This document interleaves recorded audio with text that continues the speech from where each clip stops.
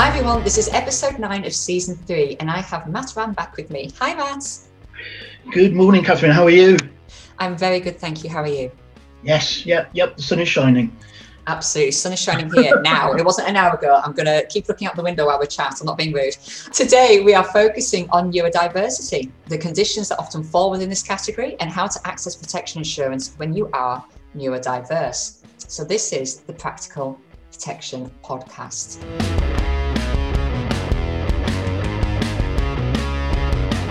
So, Matt, I was contacted by somebody recently and it seemed interesting to find out that I'm not sure where this list is or whereabouts it is, but apparently in the UK insurance podcast, we've been listed on somebody's blog as being number 7 in the top 20 UK insurance podcasts, which I think is pretty cool. Fantastic achievement. Fantastic it achievement. Is. Well done. Well done to you as well. You're helping me make this. Team effort, I have to say. Team effort. Well, I was going to say the CII were number 1, so I get that. Obviously, they are very, very much insurance. But then what was interesting is that number 2, there was a podcast about insurance with Steph McLoughlin, which I found quite interesting. I thought, oh, my name's somewhere with Steph McLoughlin. That's quite good. Gracious, I don't know, but yeah. It's a team effort, and really it's testament to all the hard work you put in. And honestly, I'm not just saying that either. Well, thank you. Well, we're going to be going on about neurodiversity today. So there are lots and lots of conditions when it comes to neurodiversity. So we're not going to be able to go through all of them, but we thought we'd maybe go through some where maybe it's something that is not just possibly an underwriting consideration, but one very much for advisors as well. So we can talk about potentially how to change your approach. And I'll possibly talk through some examples as well. So for everybody listening, I am going to go through a little bit of statistics here. So just bear with me and then we'll get on to the fun part where we start having a good natter. So what we're going to be chatting about today is going a little bit through the backgrounds of conditions known as ADHD, autism, dyspraxia, and dyslexia. So ADHD is a condition that a lot of us, I imagine, have heard of.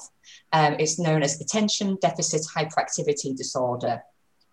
And it's something where it can be linked with with mental health conditions, such as anxiety, depression, bipolar, potentially Tourette's, and also linked with epilepsy as well. And it's something that tends to make people, I'll go through the symptoms a lot more, but it's one where somebody tends to have lots and lots of energy and maybe appears as if they can't, in a sense, possibly from an outsider's point of view, it may appear as if they can't really calm down, which would be a very, very basic sort of view as to what was happening.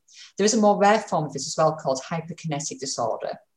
And something that surprised me when I was going through the research about ADHD was that it's roughly 3 to 4% of adults have ADHD, which when you look at the UK, and this was specifically in the UK, that's about 2 million people, which for me was an incredible number of people. I didn't expect it to be that high.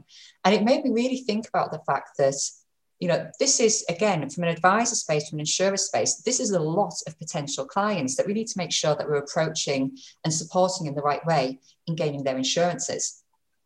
The next one that I wanted to chat through was autism.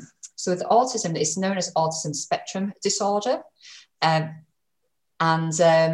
also it can be linked with, it's also known as autism spectrum condition and linked as well, potentially known as Asperger's syndrome. And Asperger's syndrome is known as high functioning autism, but that is no longer, apparently Asperger's syndrome in itself is no longer diagnosed as a specific condition in its own right.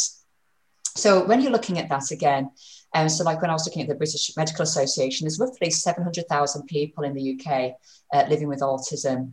And again, it can be linked to conditions such as ADHD, dyslexia, and other mental health conditions and epilepsy. And I think what's interesting about the autism is that they very specifically say as well, when you're trying to understand it, that it is not an illness. It is just that the brain is interpreting things in a different way to what other people are interpreting it as. But again, 700,000 people, we're talking, a large portion of people. And then going on to dyspraxia. So this is also known as DCD, or developmental coordination disorder. And it's it's expected when they're sort of estimating it out that there's about 5% of the population is affected by dyspraxia, which again is roughly 3.3 million people in the UK. And out of that, there would be 1.3 million people that would be significantly affected with symptoms of dyspraxia. That is more to do with motor skills and physical movement rather than anything to do with mental health or any kind of cognitive development. But again, looking from that, we've had 2 million for ADHD, we've had 700,000 for autism. We've now got 3.3 million people with dyspraxia, and we're up to 6 million people now already that have a condition that really should be, that we make sure that people within, obviously, well, any aspect of society should know, but obviously people within insurers, whether or not that's underwriters, claims handlers, or people on the front line, you know, anybody who's speaking, because there can be different ways that we need to communicate sometimes. The other thing I would say is that there maybe needs to communicate slightly differently, but it's also really important not to make assumptions. Just because somebody has a health condition, it doesn't necessarily mean that they are vulnerable. It doesn't necessarily mean that you have to put in really, really sort of massive adaptations to what you are doing. The important thing is to listen to that person and to listen to their needs of what they're telling you that they require. The last one for me to just mention is dyslexia, which is known as a learning difficulty that often involves difficulty in terms of reading and or writing. And when you look at that, that is 6.5 million people in the UK are having this. So whilst I know obviously when I was adding up the numbers before, I've just been adding it on rather than, that's sort of like my crude attempt to sort of like add up the numbers without taking into account that some of these conditions will have people who are experiencing all of them and the numbers may be slightly lower. But still, we're talking millions of people within the UK that are having these conditions. So a key part of what we're going to be chatting about today is about these health conditions, so we can understand potentially how a person may need to have things adapted to them when they're applying for insurance, and what might be the considerations for an underwriter, and then also to maybe understand what we would maybe expect in terms of symptoms. And again, not an assumption that people would have these symptoms, but just to be aware so that when we experience and come across them as an advisor, as anybody else, that we're not necessarily shocked, that we very quickly understand and can see that there is possibly some symptoms there that would maybe suggest a health condition, and for us to then react in the right ways to really support that person. So, Matt, first of all, let's have a bit of a chat about ADHD then, please. So from an underwriter's kind of mindset and your knowledge and everything, can you, in a sense, tell us a bit more about ADHD? And then we can sort of like just chat going forwards, if that's okay. Yeah, absolutely. I think it's an interesting thing to start off from my perspective is as an underwriter now of 40 something years, I'm not going to go it exactly, it seems incredible to me with the numbers that you've mentioned that I have very, very rarely seen cases either at a new business underwriting stage or indeed at a claim stage that would fit into the categories that we are talking about this morning. And I do have to ask myself why. It could well be that the insurance buying population is a select group in its own right, with people who have money, want to insure things for a particular reason, mortgage being the obvious one, family protection for children, etc., etc. But as I say, it's possibly a little bit worrying for me, really. Why I haven't seen people in these groups hit my desk over the years. Anyway, going back, ADHD, I can't quite remember the number that you mentioned, but certainly I've seen studies showing that 8% of the population have a form of attention deficit hyperactivity disorder. Of course, it's a long name. I had 3 to 4%, and that was about 2 million. So 8% obviously is increasing, obviously quite a lot higher. Yeah, I believe I got that from the website, one of the websites that's available, health websites. So it is quite remarkable, really. The causes really not clear. People haven't, the scientists, etc., and usually for them these days, haven't really come up with a definitive cause. And as you've already said, we often see this associated with children, always manifests itself usually at a young age, but behavioural therapy and medication can help a lot in these areas. And it certainly does progress into to adulthood, but the symptoms can be very, very subtle in adults. And again, that might be one of the reasons why I haven't seen too many cases, that in fact they haven't necessarily had to seek medication or see a GP, a medical professional. But nevertheless, I think looking at the symptoms again, you've already mentioned some frequent mood swings, hot temper, low frustration tolerance, impulsiveness, history of suddenly quitting your job. It's interesting where somebody would actually ultimately fit into a diagnosis of ADHD.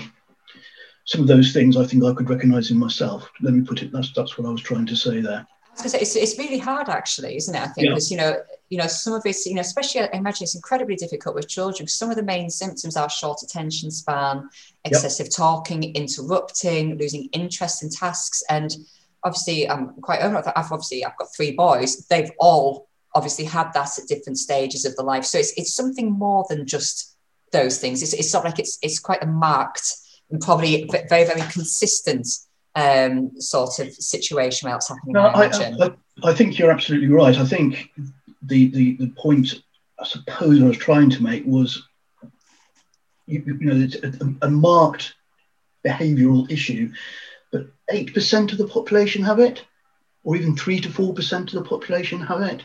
I wonder quite where the parameters for defining actually come in. Now, I'll put that down for a minute, and that I think also creates a challenge for underwriting. Yes. Because unless somebody has actually been diagnosed formally with this, then a lot of the symptoms would not even come up on a proposal form. Yeah. They wouldn't be asked. And there is nothing wrong with that. The proposal form, if you what everybody needs to do is to answer the questions on the prop. If they're not asked for, then you don't answer them. Exactly, yes. The challenges with ADHD in terms of underwriting, again, is really how it impacts that person's lifestyle. Can they look after themselves? Do they feed themselves properly? Are they able to socially interact in a reasonable way? All of those things will play a part in mortality. Yes. Okay, in the lifespan of an individual.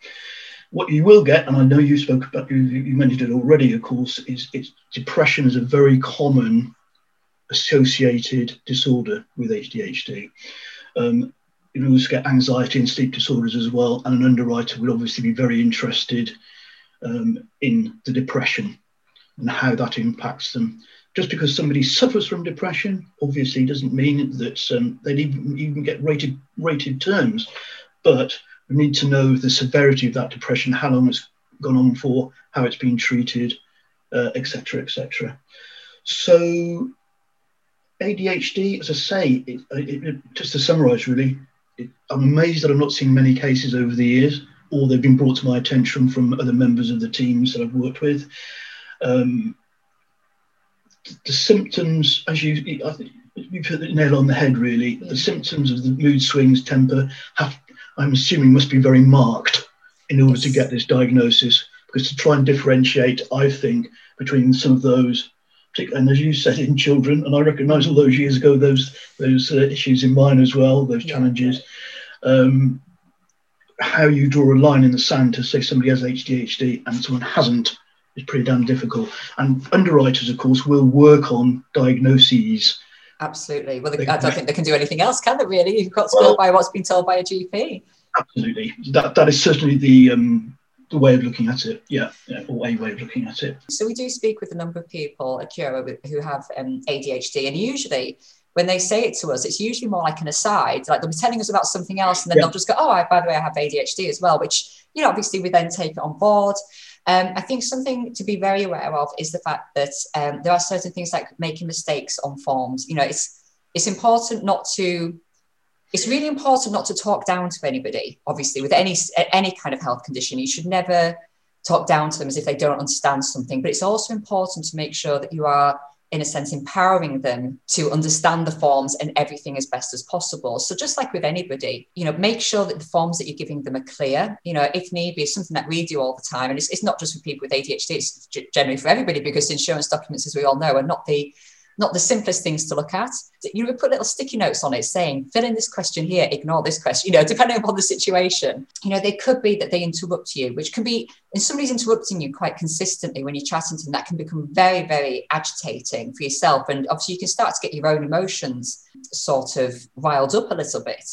So I think what could be interesting is if you are getting that kind of a situation, someone's talking a lot, they're interrupting you a lot, maybe their thoughts, what you would maybe think of as kind of like jumping from place to place a little bit. Maybe at that point, just try and have like a little thing in the back of your mind to think, hang on a minute, is there maybe something here in terms of communication?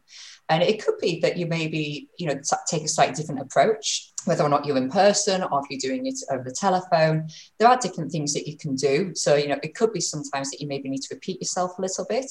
It could be that you need to just take slightly different approaches in the sense of writing something down by email and taking that approach, giving the person time to complete the forms, you know, just give them the chance to go through things. It's the kind of things where I would be saying, I would have thought and I would hope that everybody would do that for somebody, regardless of a health condition or not, or their age or anything like that, that if somebody was having difficulty, that you would really try and, I know we all work in really sort of like fast-paced lives now, but it really can make a difference to somebody if you pause and wait. And I think from the numbers that we've been talking about as well, you've probably come across a lot more people than you expect with this condition. And it might be that there's been absolutely nothing for you to notice, or it might be that there has been something and you've walked away thinking, do you know what, they just weren't getting it, were they? But actually, that's not their fault. As an advisor, it's your fault because you need to adapt.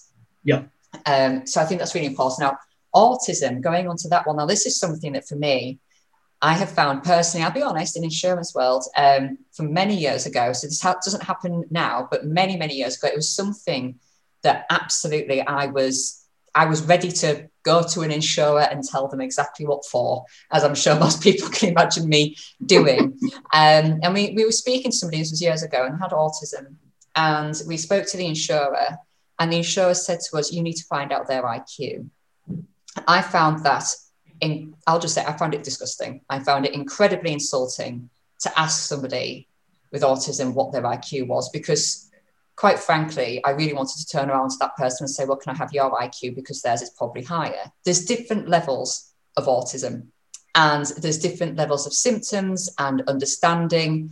And I appreciate from an underwriting point of view that there are some people living with autism that the insurers would possibly wonder what's known as the insurable interest. And for any charities that are listening, the insurable interest is something where that's kind of what advisors and insurers work on, in the sense of like, what's going to be the financial impact to somebody of that person no longer being there. It's like we're looking at life insurance. So say like for a parent, there'd be the financial impact to the child that they're no longer there. If they were to die, they'd be no longer there to bring in the income to the household, to raise the child. They would need somebody to look after them. So that's kind of like one of the things that's looked at. So for somebody who has very significant autism, who isn't able to work, who maybe requires full-time care, that's not to say that insurances aren't available. It's just to say that sometimes there would be a question as to what the insurances are there for. And that's for a number of reasons, in the sense of not only establishing why that money is needed, possibly for funeral expenses would be a potential that would be looked at, but it's also to safeguard the person that is living with autism, to make sure as well that insurance isn't being taken out upon their life when it shouldn't be, in a sense, for somebody's benefit when they really shouldn't have that insurance in place. That's gone off on a bit of a side tangent there. It's absolutely valuable. You highlighted the challenges. You're absolutely bob on with everything you say. Yeah. As regard, I'm sorry to cut you off just for a second. Of course. But the comment that you made about the IQ, I'm afraid I find disgusting. Yes. I'm ashamed of the industry for answering that question, asking that type of question. And I can only hope that it was somebody who just didn't think about what they were doing, which sadly, we're all human and we do make mistakes. But I'm very glad to say I never asked that question. No member of my team in the old days would have asked that question of anybody. Yeah, I'm really glad to hear that, because it was such a shock when we came across this, and we just at the time as well, it was just that thing of, wow, access to insurance, we're trying so hard, and then there's this question, and you just thought, you know, obviously you kind of think, well, as advisors, we can kind of be here to buffer those questions and go back to the insurer and just go, you're wanting me to ask what now? I'm not doing that. But then you think of the people who've gone direct, and I'm not saying that obviously this is something that's going to happen with insurers, and insurers are, you know, to be very clear, the wording that's being used in questions now is absolutely amazing compared to where it used to be. And there's so many things that have changed through learning. And, you know, insurers are in a much, much better place. But there is still that thing sometimes of thinking, actually, put yourself in that person. You're that person's mum, maybe. And the mum's just rung you. So me, as a mama bear, I've just rung up an insurer about one of my children who has, you know, obviously, I'm going to say my children has autism as an example, but they don't. So I just want to be very clear about that. And somebody turns around and says to me, what's the IQ of your child? I would not be happy at all. And I would have choice words with somebody who asked that. Because an IQ is not someone's worth. It's an idiotic question. People, if that question's been asked, they don't actually understand how intelligent quotients are worked out anyway. Exactly. And there is that kind of question then of, well, where do we draw the line as to asking somebody's IQ? Because does anybody really know what their IQ is anyway? You tell me how many people really know what their IQ is. I know, it's very, very strange. Very few that I know, you know, my kind of friends and work colleagues, etc. So it's an absolutely nonsense question. I'm embarrassed. It is. I was going to say this, a slight tangent. I do know of one insurer that does ask for highest qualification status in their application, which for me is something that, again, I don't particularly understand. Again, it's a nonsense question, isn't it? How many people have left school? Mr. Branson, for instance? Yes, leave school exactly. Very young. I don't think he even got his GCSEs, did he? I think didn't he leave beforehand? He left certainly before A-levels, I think. Yeah. And then look at him. And yet, isn't Mr. Branson isn't he autistic? Oh, I can't remember. I remember seeing something now. I'm not sure. I remember seeing, I'm going to have to go look at that now. Look it up. There's a very lovely letter he wrote to a 9-year-old who had autism. I will absolutely get that. A little bit from memory, I have to say, but and she was saying about how she found it a bit difficult, and he was saying, "Well, autism is what has helped me get where I am today." That's such a lovely sentiment to send somebody so young as well. I'll have to get tissues. I'll have to get myself ready. But with autism, so again, just for advisors to be aware, it could be somebody who they may come across as quite blunt and rude, and they may seem a bit anxious. They're not likely to understand sort of like turns of phrase. You know, they're very literal. So if you were to say something like break a leg, they possibly won't understand that. They're probably going to think that you actually are saying to them, go and break your leg, which is obviously so far from the truth of what you'd be saying. So just being careful. They may avoid eye contact. They may talk over people. They may also be very uncomfortable about being touched. And I know that could sound very strange, because obviously everybody doesn't like being touched in many ways, but so this is kind of like is a bit of a sidestep as well to, I was explaining this and someone said that it really surprised them. They'd never thought of it before. So my mum has fibromyalgia. And when she meets people, obviously it's our thing, obviously not COVID times, but it's our thing, isn't it? To sort of, we shake hands or we maybe give somebody a little bit of a hug if we know them. Both of those things are extremely painful for my mum to do. And someone shaking her hand will cause a significant pain for a long time. So she doesn't shake hands. It's not her being rude, but she feels like she has to explain it each time. And she'd be like, I'm sorry, I can't shake hands because it actually causes me pain to do so. And she kind of gets a bit embarrassed about it.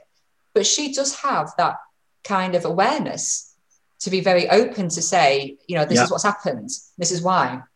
But obviously somebody with autism may not think to say something like that. So again, it may be, you know, you may be getting what feels like quite a rude conversation. Someone's being quite standoffish with you physically. They're maybe not sat in a kind of open, we taught as advisors that open stances, you know, sort of like the open question stances and different things, like in a welcoming kind of stance. Yeah. And obviously, if they're not making eye contact with you, that can also be considered to be very, very rude from what we're brought up to be used to. Cultural issues, yeah. But again, that's something where if you're starting to see some of these signs as an advisor, especially if you're face-to-face, obviously, I imagine some of these are much easier to spot.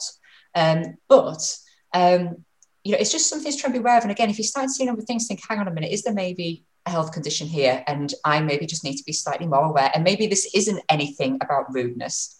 Maybe this is just this person, and I need to just, just like change my own mindset at the moment. Talking about as well on, so say like the telephones, we're telephone based. I was speaking to somebody last year, and she has autism, and she is very much an auditory person. So she was very clear with me from the start. She said, I have autism.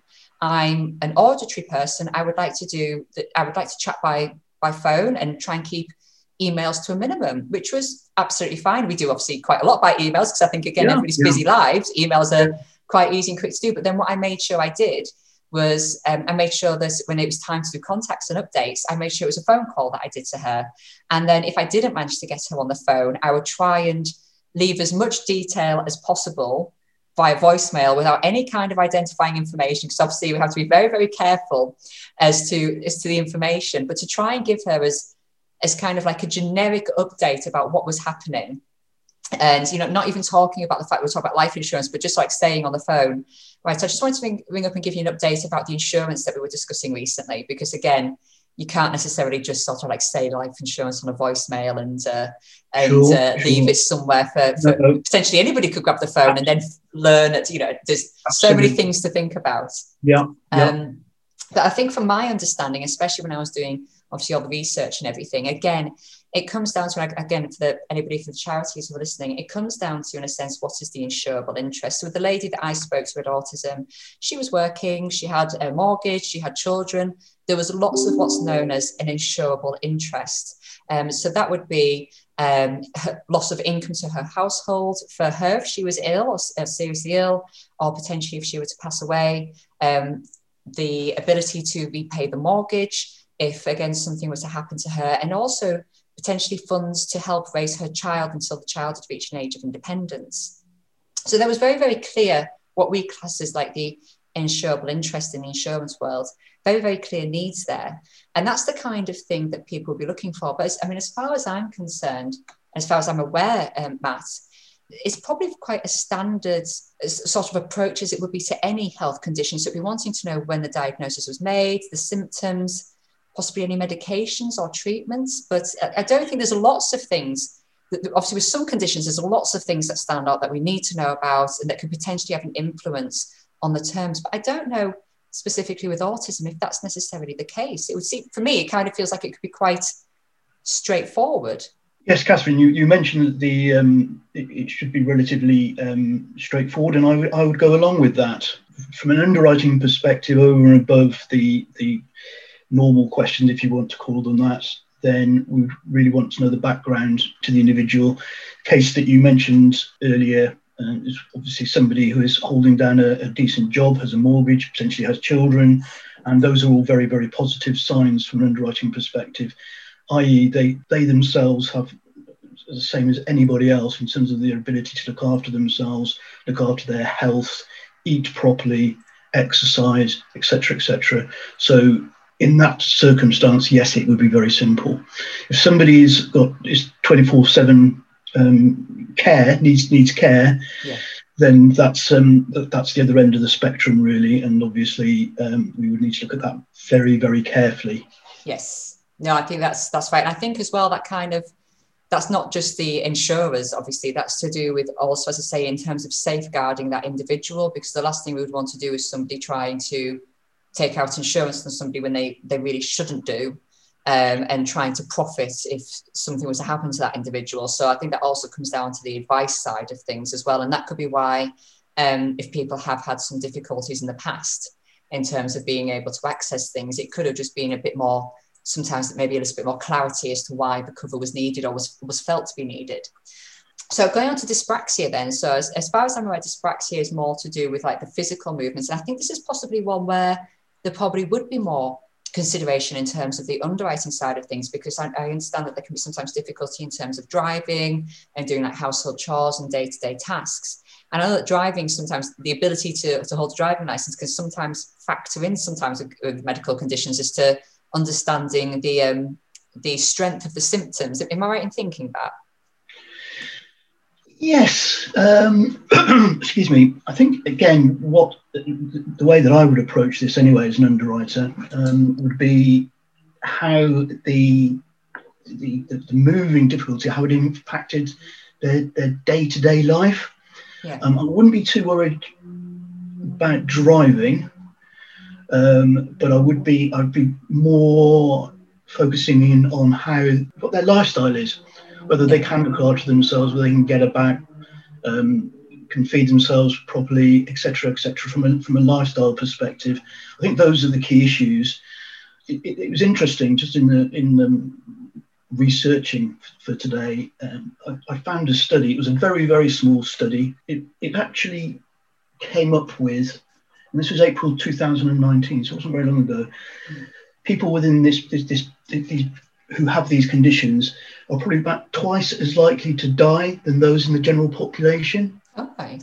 Which is quite staggering from an underwriting perspective, but very much depends where you've got those kind of opposites right at the end of the different scales, where severe will require drastic different lifestyle to the general population, specific living arrangements, plenty of help from those around them. Now that's at the more difficult end. Yeah. And a measure of that obviously is the score of their social ability and daily living skills. That's how an underwriter would actually look at all of these types of cases, to be perfectly honest with you. Yeah. Where somebody is leading what in modern parlance is a normal life, everything will be pretty simple. There's no straightforward, to use your expression. Yeah. But nevertheless, that statistic which I gave, I'll say it again, people within these groups are more than twice as likely to die than that of the general population. Yeah. Those people will generally have pretty severe forms of these disorders. There's no two ways about it. Yeah. And part of that reason is just general lifestyle. You need to look after yourself, or people have to help you to look after yourself. Yes. Those are kind of the key areas there.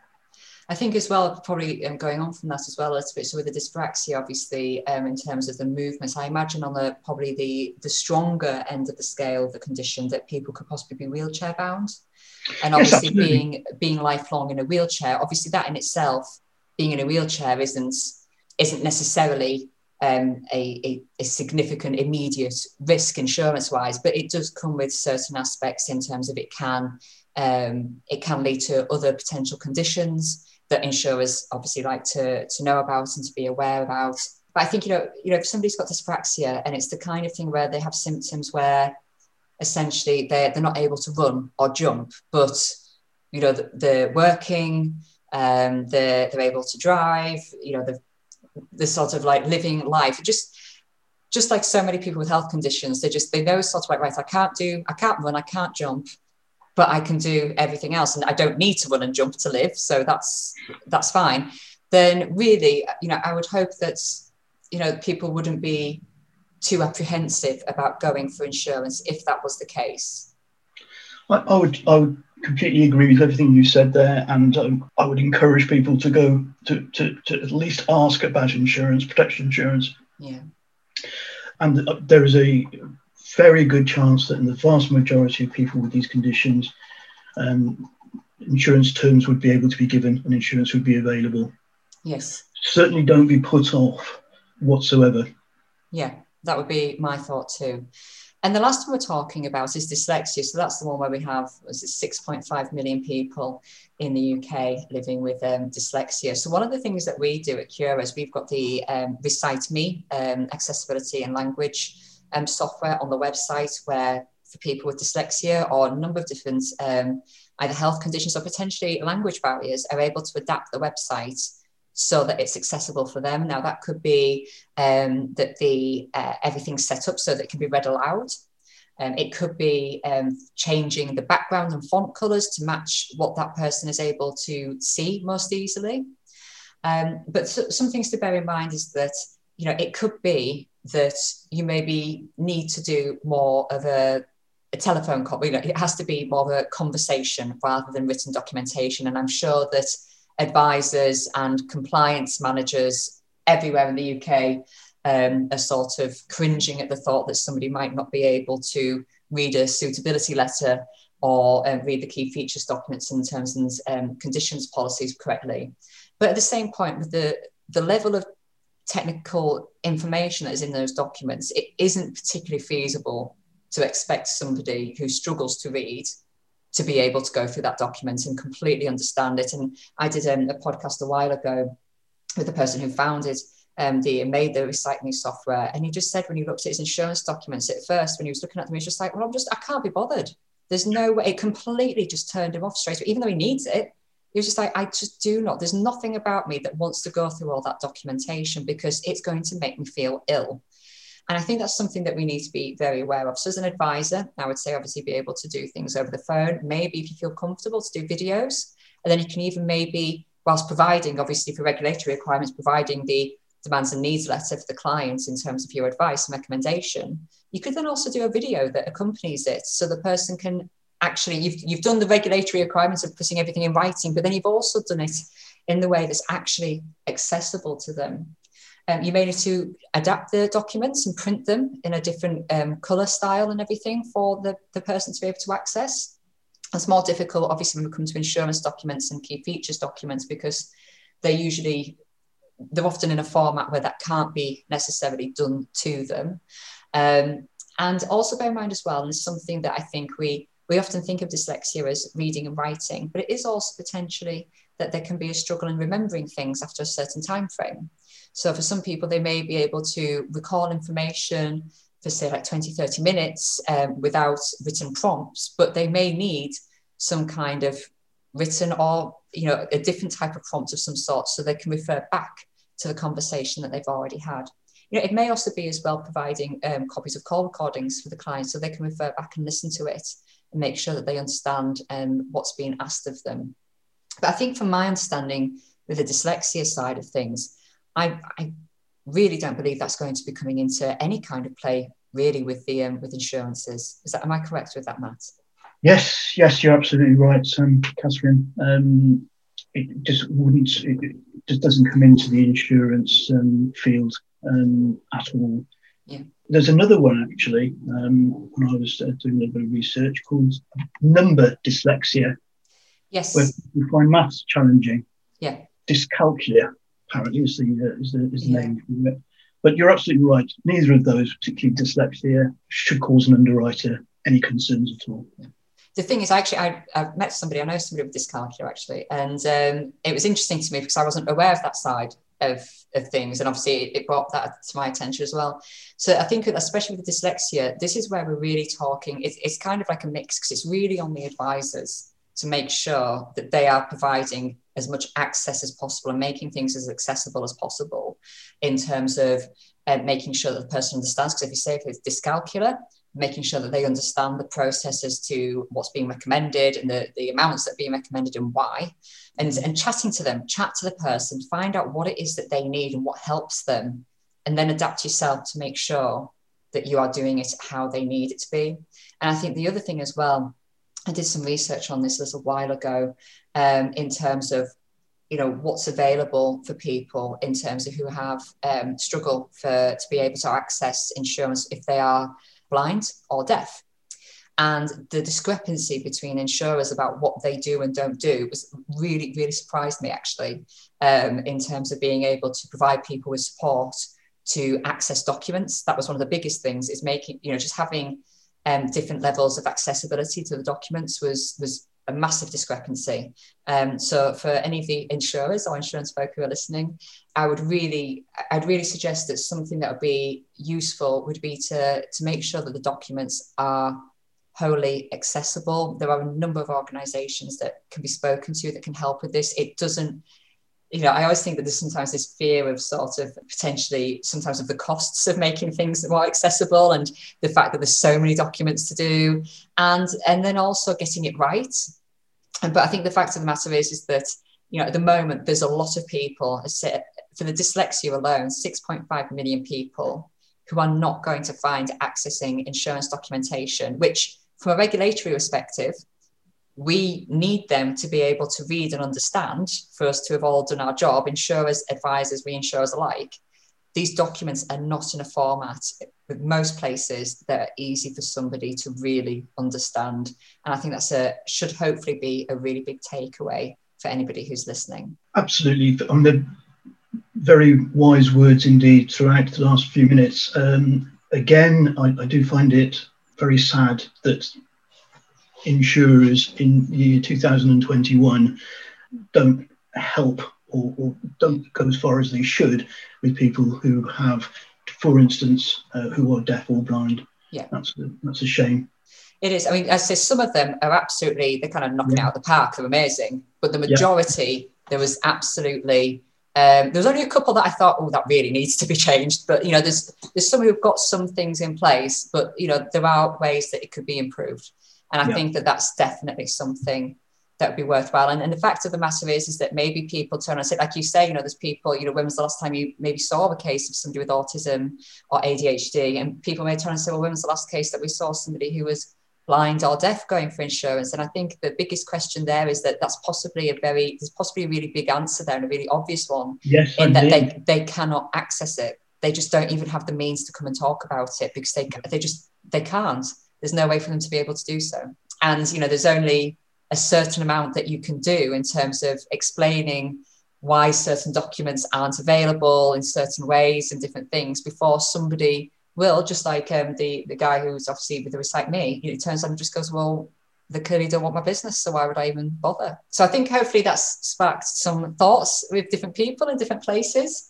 Thank you so much, Matt, for giving your insight into things. And I think what I've really enjoyed about this podcast, I know we always have this, but I think with a lot of these conditions, so like the autism, dyspraxia especially, I think a lot of people would possibly instinctively think that there's maybe a difficulty in getting insurance, or maybe even advisors would wonder whether or not their clients, you know, are they actually going to be able to do anything? And I think what's been nice is that just hearing your point of view, that there is that hope there, that there should be stuff to be able to be available. Very much so. Well, thank you so much for joining me, Matt. Next time, I'm going to be chatting with Roy and Katharine Moxham to discuss group insurances. And next time after that, when Matt, you're back with me, I think we're going to be chatting about diabetes, if that's okay with you. Sounds excellent. Looking forward to it. Brilliant. If anybody would like a reminder of the next episode, please drop me a message on social media or visit the website practical-protection.co.uk. And please don't forget that if you've listened to this as part of your work, you can claim a CPD certificate on the website too. Thank you so much for joining me, Matt. Have a lovely rest of the day. Thank you, and you.